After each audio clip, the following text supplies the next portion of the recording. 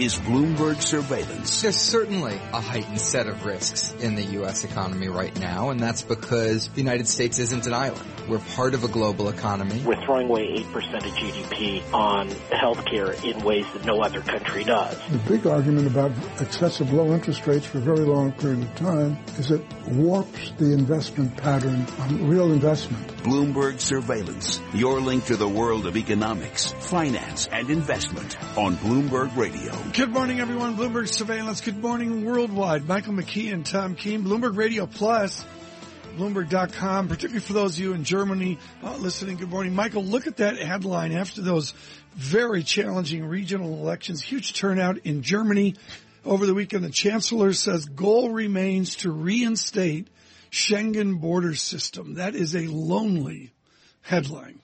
Well, this morning, Angela Merkel holding a news conference after the election says she is not changing her view on refugees. She's not going to be influenced by the vote. Stick to her course. Seek a European solution. Hans Nichols with some terrific perspective on that this morning. We thank him for his yeoman duties. Bloomberg Surveillance this morning, our Forex brief, brought to you by Interactive Brokers, winner of FX Week's 2015 award for the best retail Forex trading platform. Visit IB at ibkr.com/Forex. A churn to the market. Dollar, a fractionally stronger off DXY. Yen 113.63, Euro 111.28, weaker Euro. This morning, I noticed the Aussie, the hydrocarbons, the commodity currencies, churning around. Ruble, 70.56, 80 down to 70 within the commodity rally as well. We'll leave it at that. David Wilson, who's trying to figure out if one company is going to end up owning all the hotels.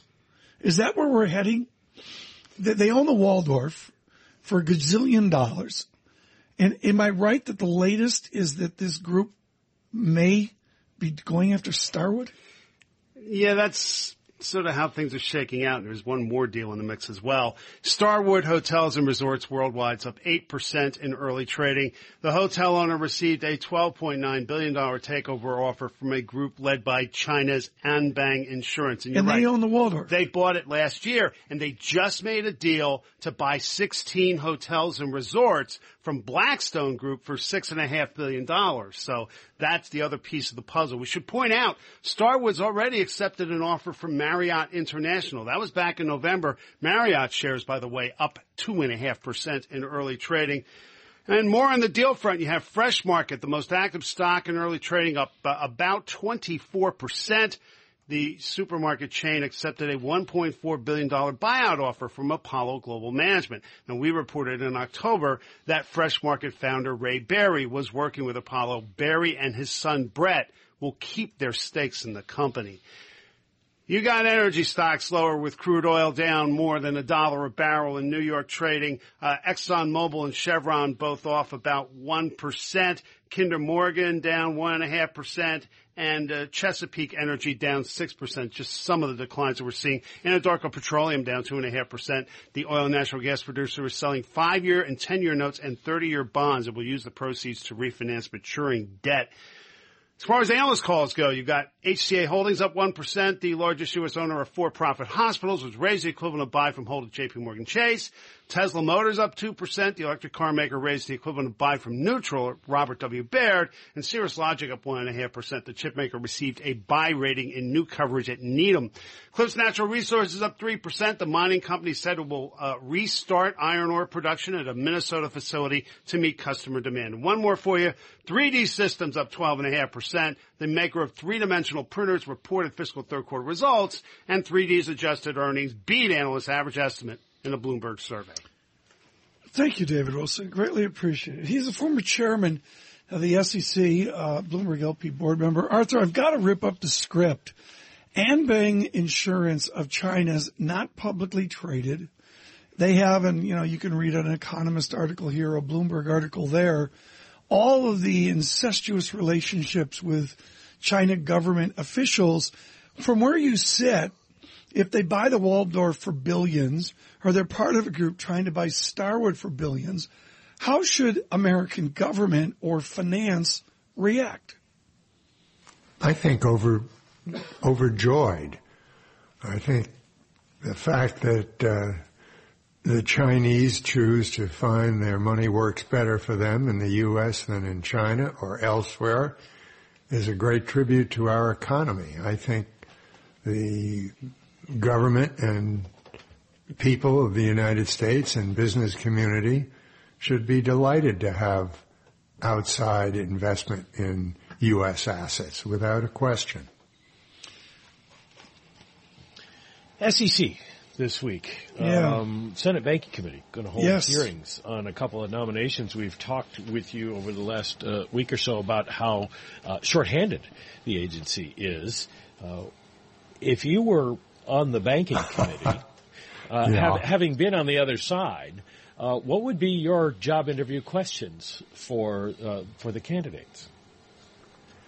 Well, I would ask each candidate how they ranked the three major constituents of the SEC: our markets, U.S. investors, and corporate finance.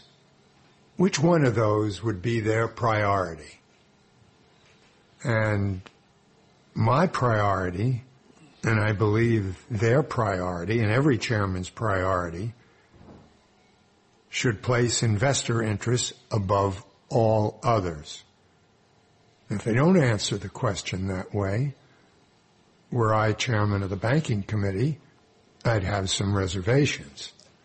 I suspect, however, that the present chairman of the Banking Committee might have a different order of preference. Investor interest would be important, but I think he probably would place the other interests ahead of investor interests. Could Lisa Fairfax or Hester Pierce been nominated 20 years ago? I doubt it. What's different? I doubt Is it 20 better years now? 20 years ago, they would have been looking for individuals who had some background in securities regulation, securities law, academia, rather than the polarization that comes from individuals who are wedded to one ideology or another. Clearly, each of these new commissioners have an ideologic bent, and I suspect this makes it very difficult for the chairman to try to work through consensus solutions. That's the secret of a successful commission, if they're able to work together. We haven't seen one of those in many years. Arthur, I hate to say it, but Mike and I actually remember what you said months ago. And I want to bring up something that you said months ago in the heat of whatever the moment was, and folks, I can't recall. Arthur Levitt said that the turmoil of our politics is good for the system, and it gets leavened out as we move through the year to the conventions and on. We've had a little bit of an adjustment since then, including the absolute Donnybrook of the last 10 days. Can you give our listeners confidence that we'll figure this out by the conventions, or possibly that we'll figure it out by the first Tuesday of November? My long-winded answer to that would be no. Arthur, I'm honored to ask your comment with your father's public service and your public service and whatever anybody's politics. Where'd this come from? I've never seen anything like it. The biggest surprise of my life probably was the Bernie Madoff scandal. But the Trump emergence has trumped that. I can't quite believe that the Donald Trump whom I've met from time to time is a likely candidate and possible winner of the presidency of this country.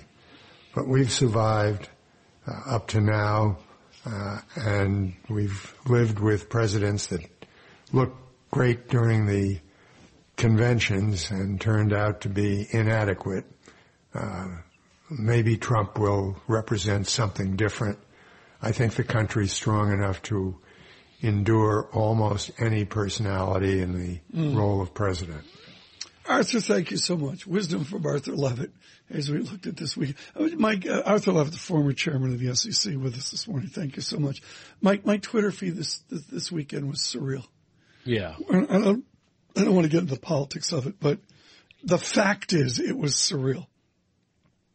Yes. There was a point I couldn't keep track of whether it was speculation, rumor, innuendo, or cold hard fact. Well, what's scary is all about the violence. Folks at Politico. I don't mean to make light of it. Folks at Politico did a very interesting fact check of a certain presidential candidate, and all the lies he told during the past week. I urge people to take a look at that. We are trying to give you perspective away from the zaniness or the lack of discourse of it. We thank Richard Haas, particularly this morning, for careful discourse, agree or disagree. Futures -5, Dow futures -26.